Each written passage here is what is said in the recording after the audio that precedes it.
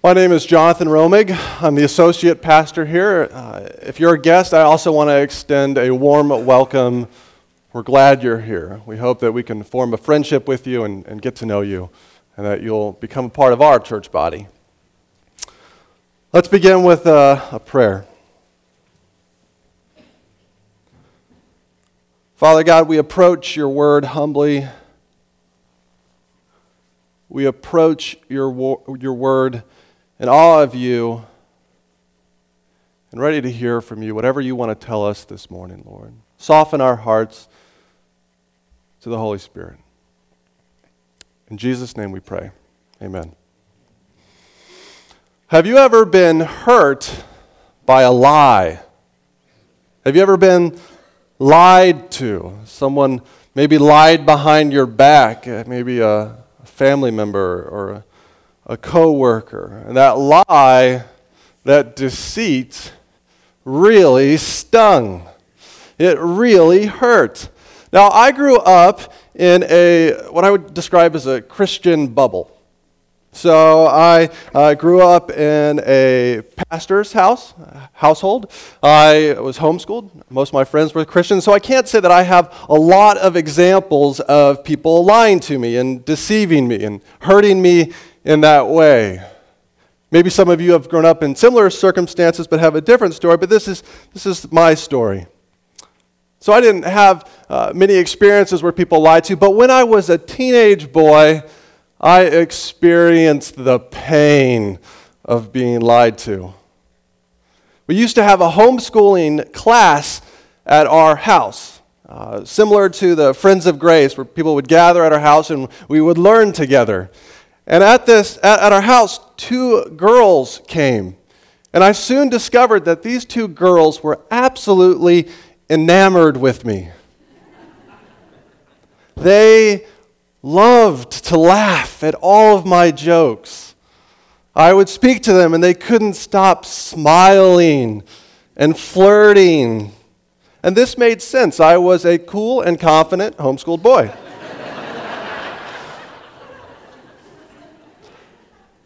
Until one day, I found out that they were just pretending to flirt with me. They were acting because apparently they didn't like it that I flirted with one of them and then the other. This lie crushed me. It was just destroyed me. What? I'm not that cool? And looking back, it's kind of a funny story. But lies hurt us. No matter what stage of life you're in, when you're lied to, when you're deceived, lies hurt us. They cause us pain. We're lied to in our careers. Maybe you have a coworker or a boss who steals your ideas and takes credit for them. Maybe you have a family member who you've done all sorts of nice things for, and they turn their back on you and try to take even more advantage of you. Maybe you have neighbors who don't treat you very well. So the question is, how are we, as Christians, how are we to respond when people lie to us, when people hurt us with their lies? See, the world says, get back at them, deceive them, stab them in the back. That'll make it better. But God tells us to do something differently.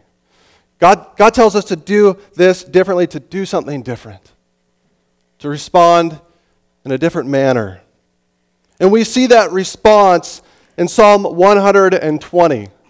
I don't think this is going to be necessarily the response that you expect, that we just roll over. But I think it's going to be a response that God teaches us in His Word about how to respond when people lie to us. So let's read Psalm 120. This is from the NIV. I call on the Lord in my distress, and He answers me. Save me, O Lord, from lying lips and from deceitful tongues. What will He do to you, and what more besides, O deceitful tongue? He will punish you with a warrior's sharp arrows and with burning coals of the broom tree. Woe to me that I dwell in Meshech, that I live among the tents of Kedar. Too long have I lived among those who hate peace. I am a man of peace, but when I speak, they are for war. When people lie to us, when they hurt us, how are we to respond? Well, when people lie, pilgrims pray. When people lie, pilgrims pray. Now, this psalm, this poem, is a pilgrim's song. It's a song of ascent. Maybe you see that right there at the beginning in the intro where it says, a song of ascent. Now, the Jewish calendar is filled with holidays. And at these holidays, the people of Israel would journey, they would make a pilgrimage to Jerusalem. And an ascent is that picture that they would have of maybe going into Jerusalem and going up to the Temple Mount, to the courtyards of the temple. And so they would begin to sing these songs as maybe they started off on their trip or as they actually got into Jerusalem and as they walked in the processionals up to the Temple Mount. And these psalms range from Psalm 120 to 134. They're 15 psalms of ascents. In fact, Jesus would have sung these psalms as a boy when he went to Jerusalem and as a man when he went to Jerusalem for the final time. And so we get a picture in Psalm 122, verses 1 through 2 of sort of what these psalms are all about. It's a good verse that describes these psalms of ascent. I rejoiced with those who said to me, let us go to the house of the Lord. Our feet are standing in your gates, Jerusalem. These poems are about going to Jerusalem. So you would expect that the first one of these psalms would be a kind of a happy psalm, an excited psalm, like a road trip song. Like we're going to Jerusalem. We're going on our trip. But the very first psalm in this series is a sad complaint. It's a psalm of lament. So why is that? Why is the very first psalm of ascent a sad song, a lament? Well, have you ever been so hurt that you needed to just go on a hike or a walk or a run? I can think of one experience in my life where this was the case with many experiences, but one in particular that sticks out. Now, some of you are in the military, different branches of the military, and that's wonderful. But what you might not know is that I actually tried out for the military. I tried to join the Marine Corps. It's probably a good thing I didn't get in. So when I tried to get into the Marine Corps, I went down to the Military Entrance Processing Station called MEPS. And at MEPS, the truth came out. See, I had listened to some others who had encouraged me to just kind of leave some stuff off my medical forms, to not put the whole truth on there. And I bought into that lie, and that lie became my own until the Holy Spirit so convicted me that I told the head doctor. He got a little frustrated with me. And I was so hurt and so frustrated by that lie that I drove home in the snow that day, and I ran 3 miles as fast as I could. It was the fastest I ever ran 3 miles on a Nordic trek. It was kind of an angry run on a Nordic trek. It looked probably very silly. We do something similar. We need to get that stress out, that anger, that hurt, that frustration from just life. The pilgrims traveled to the sanctuary looking for peace. They traveled to the sanctuary looking to get that stress out, that hurt out. You know, we come to the sanctuary looking to do the same thing. We all come here on a Sunday morning with different motives, but I hope sometimes at least you come here looking to encounter God's presence, to forget about some of those hurts, those lies, those disappointments. So what does our opening verse 1, tell us about how pilgrims respond to life's hurts, especially lies? I call on the Lord in my distress, and he answered me. When people lie, pilgrims pray. When people lie, pilgrims pray. Verse 1 says, I called to Yahweh in my distress, and he answered me. A pilgrim is anyone who commits their life to Christ and follows after Jesus, who walks with Jesus through life's ups and downs. Pilgrim is a disciple. A pilgrim is anyone who realizes they can't deliver themselves. They can't rescue themselves. Verse 2 says, "Save me, rescue me." We realize that we can't save ourselves from life's anxieties and hurts, life's pains. And we realize that life is really a pilgrimage, all of life. It's a pilgrimage home. It's a pilgrimage to our eternal home, whether you believe in Christ or not. But for those that do trust Christ, it's a pilgrimage to a really wonderful home, to an awesome home, to our heavenly home. So what is the content of the prayer? We're kind of setting up the prayer in verse 1. So in verses 2 through 7, we actually see the content of the prayer. What the psalmist prays about all the hurt and the lies, the deceit. When people lie, pilgrims pray. What do they pray for? Pilgrims pray for God's justice. Pilgrims pray for God's justice. Verses 2 through 4. "Save me, O Lord, from lying lips and from deceitful tongues. What will he do to you, and what more besides, O deceitful tongue? He will punish you with a warrior-sharp arrow and with burning coals of the broom tree." Pilgrims pray for God's justice. Now, a better translation of "save me" in verse 2 is "rescue my soul." Now, the word for soul is actually not translated in most modern English translations. I don't know why this is. It's in the NASB. The Hebrew word is nephesh, and it's put in there, and we usually just ignore it. I don't know why. But nephesh means soul or life or throat. Rescue my throat, O God.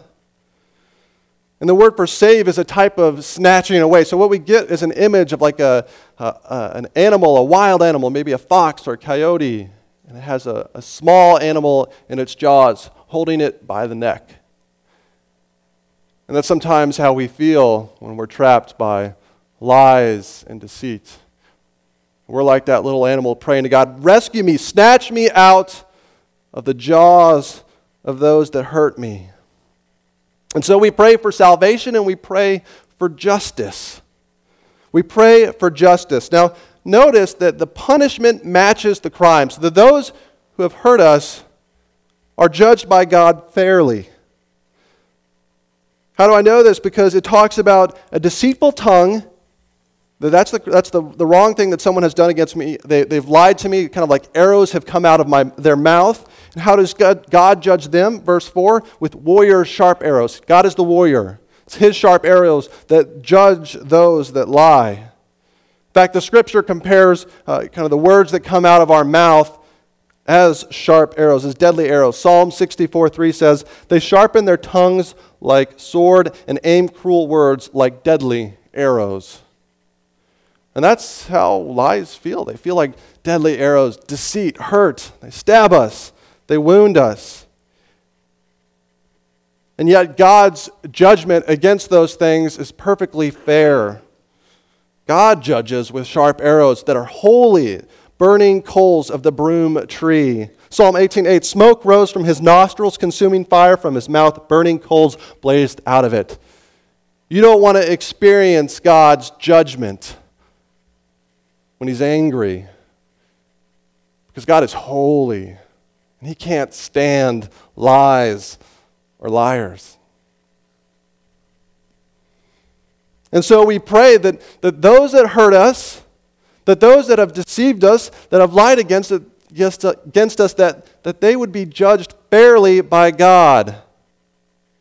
In fact, we almost pray that, "Lord, I want to be honest with you. I want to be open with you. Hurt them like they have hurt me." Praying that God would judge our enemies is actually a thoroughly biblical concept. Usually we'd go right to mercy, "Lord, just forgive them."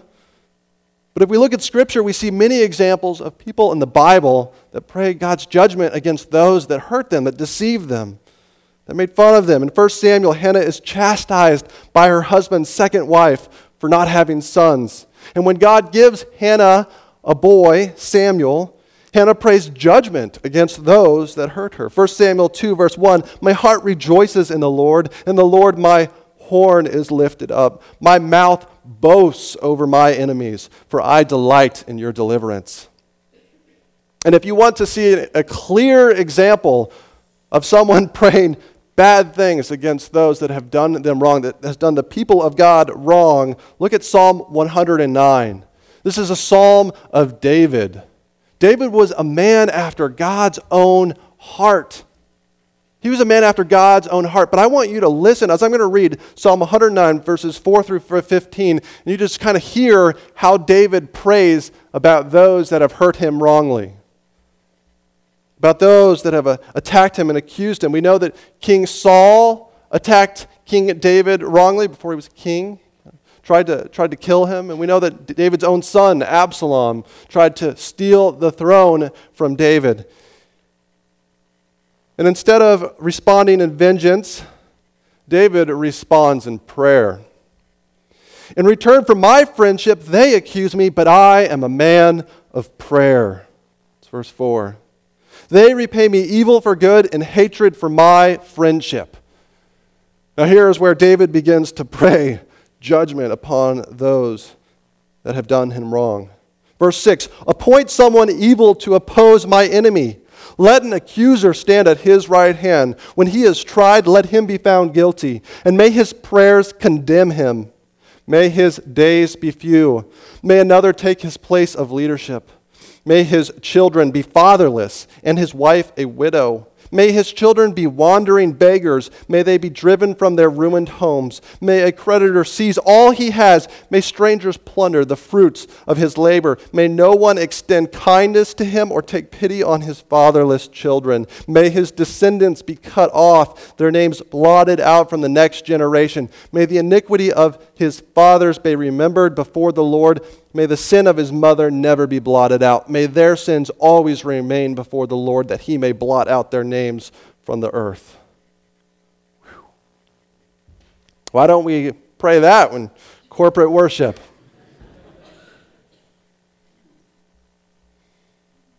If David can pray these types of prayers, it's okay for us to pray them too. And that doesn't mean that everything we pray is perfectly right. We're not going to pray perfectly. Only Christ prayed perfectly. That's okay. The key is that we're not taking justice into our own hands. We're not taking vengeance into our hands, saying, I'm going to do something wrong to them. Instead, we're saying, Lord, here's what they have done wrong to me, and here's some ideas.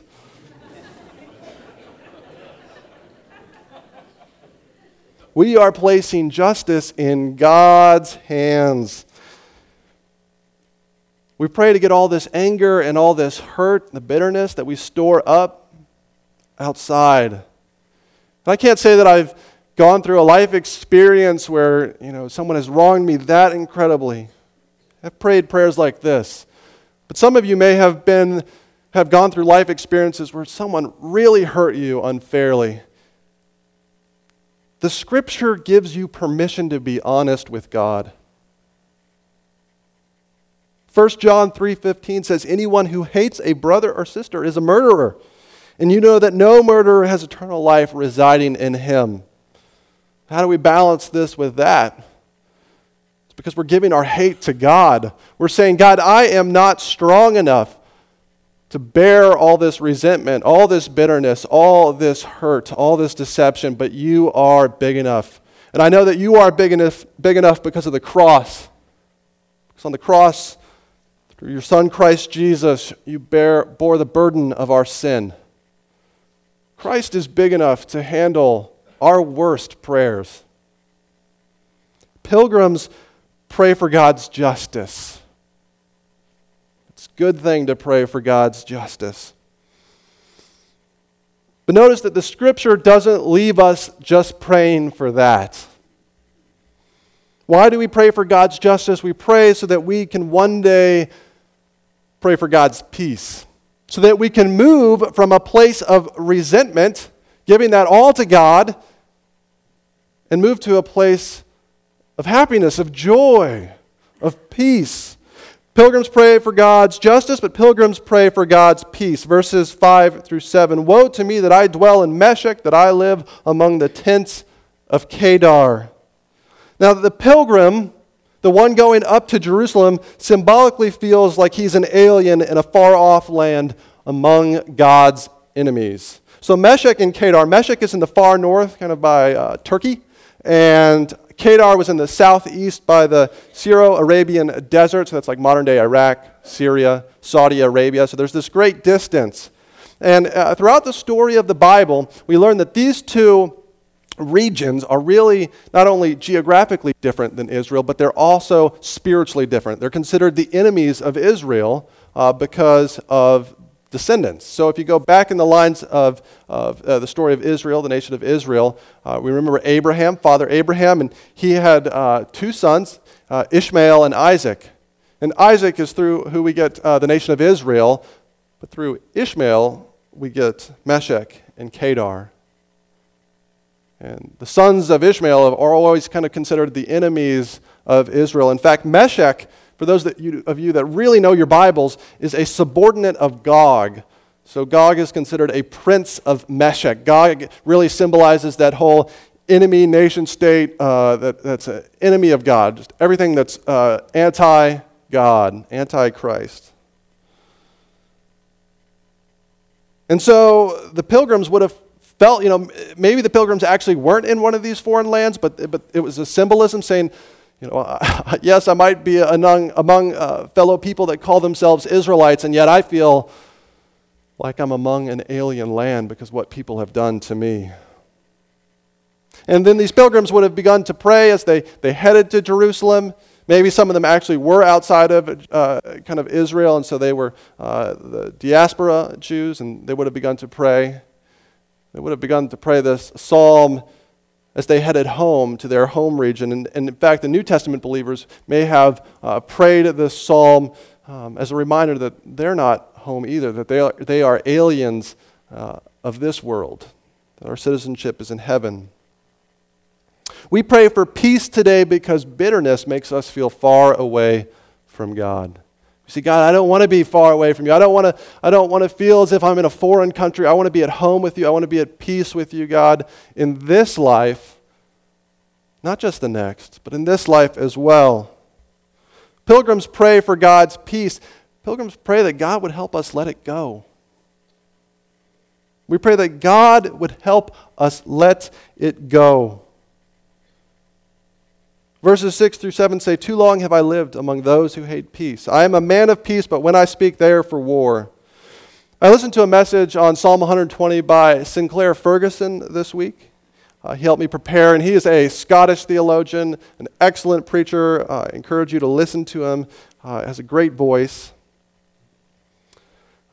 And he helped me pick out a transition that I don't think I would have noticed otherwise between verses 4 and 5. That the tone, the focus of the psalm shifts. It shifts from wanting vengeance on those that have done us wrong to just wanting peace, to wanting shalom. Verse 6 literally says, "I am peace." The NIV says, "I am a man of peace," but it literally says, "I am peace," or "I am shalom." What is shalom? Shalom is a holistic, whole-being peace. It's a peace with your fellow man. It's a peace with your surroundings. It's a peace with God. It's a peace that we can only have through a right relationship with God. And so the psalmist is praying, "Lord, deliver me to your peace. Take my eyes off of all the hurt. Place it on you." To release our bitterness, we need to take our eyes off of ourselves and off of our hurt, and place them on God, place them on the cross. I think the pilgrims sang these songs to reorient their focus, to direct their eyes upward, because singing a psalm like this would kind of take your mind off some of those things that you've experienced. Maybe some of you know this to be an example, to be true in your own life. Before I tried to join the Marine Corps, my brother and I would go for runs, and we would sing something called cadence. Now, those of you that are around the military probably know what cadence is. It's songs that the military sing as they run to help them breathe. And so the Marines would chant, my brother and I would chant things like this. Here we go, on the run, 1 mile, no good, 2 mile, no way, 3 mile, oorah, feeling good, oorah. This would help me breathe. My brother probably had me sing these so that he could stop listening to me complaining, so that he would just, be quiet, Jonathan, sing this song.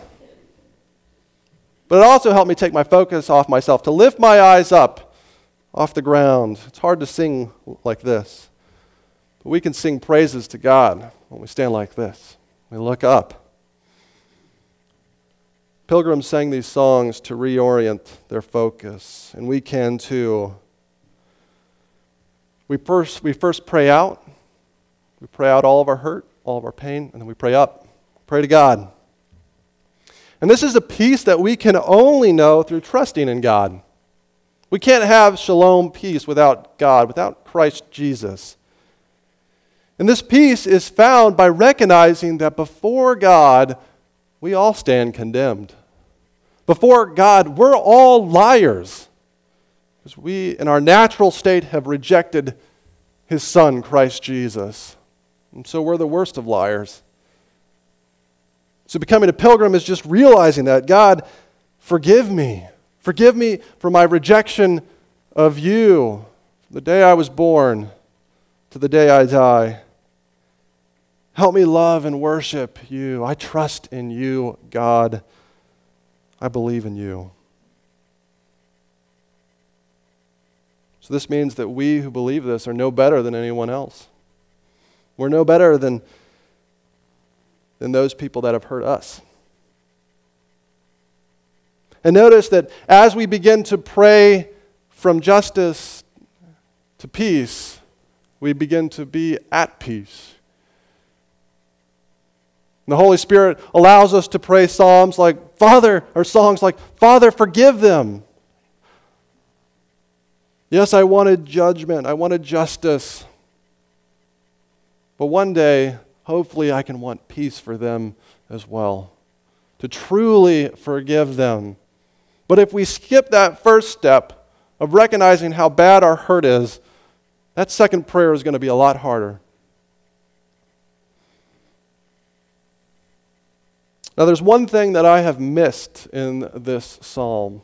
One important part. It's in verse 1. When people lie, pilgrims pray. But that's not all. Because when people lie, pilgrims pray, and God answers. Verse 1, I call on the Lord in my distress, and He answers me. We believe in a God who really hears our hurt, really hears our suffering, really hears it when we pray for justice and for peace. We believe in a God who answers. That can actually take those painful life circumstances, those hurts, those deceptions that we go through, and give us peace. When I went through those two experiences, the middle school, high school girls, and the Marine Corps, I never wanted to tell anyone about those things. But with some time, some healing, some forgiveness, some grace, I can share it now. Say, look at how good God is. That He can take circumstances that were incredibly painful and now bring us joy, bring us a good laugh. And we see this in the Psalms because although the Psalms of Ascent open as a complaint, as a lament, they don't end that way. Psalm 134 is the last one. Verse 2 says, lift up your hands in the sanctuary and praise the Lord. The songs of ascent begin in sadness, but they end in joy. And your pilgrimage can as well. Your pilgrimage may be painful right now. It may be sorrowful, it may be sad. But that's not how it has to continue. You can have true deliverance from those past hurts. If you trust in God, your pilgrimage can end in joy at the heavenly sanctuary at peace. And we can taste some of that peace in this life. Maybe some of you have been so hurt, you're overwhelmed with bitterness. Well, it's time to renew your pilgrimage. First, we pray that God would take all of our hurt and take the judgment. And then we pray for God's all-encompassing peace. And if you need to take a break to do this, to separate yourself from those circumstances, those people, go on vacation, take a day off, kind of be with the Lord, do it. Don't continue to wrestle with that thing inside your chest for the rest of your life. Take the time, journal, pray to God, give it to Him, because He knows what to do with it. Pilgrims pray for God's justice. Pilgrims pray for God's peace. You are pilgrims. Pray. Pray. And then expect God to show up with healing. Expect that God will answer. When people lie, pilgrims pray, and God answers. Let's pray. Father God, I pray for those in here that have been hurt by lies, that they would pray for justice, that they would pray for your truth to shine through. They would pray for the grace of Christ Jesus to give them peace. Lord, would we all know true shalom through a right relationship with God, through a right relationship with Christ Jesus. May we truly forgive those who have hurt us. May we do so in a healthy way. To you be the glory. Amen. Please rise for the benediction.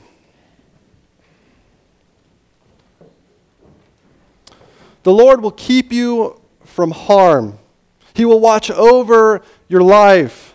The Lord will watch over your going and coming both now and forevermore. Amen.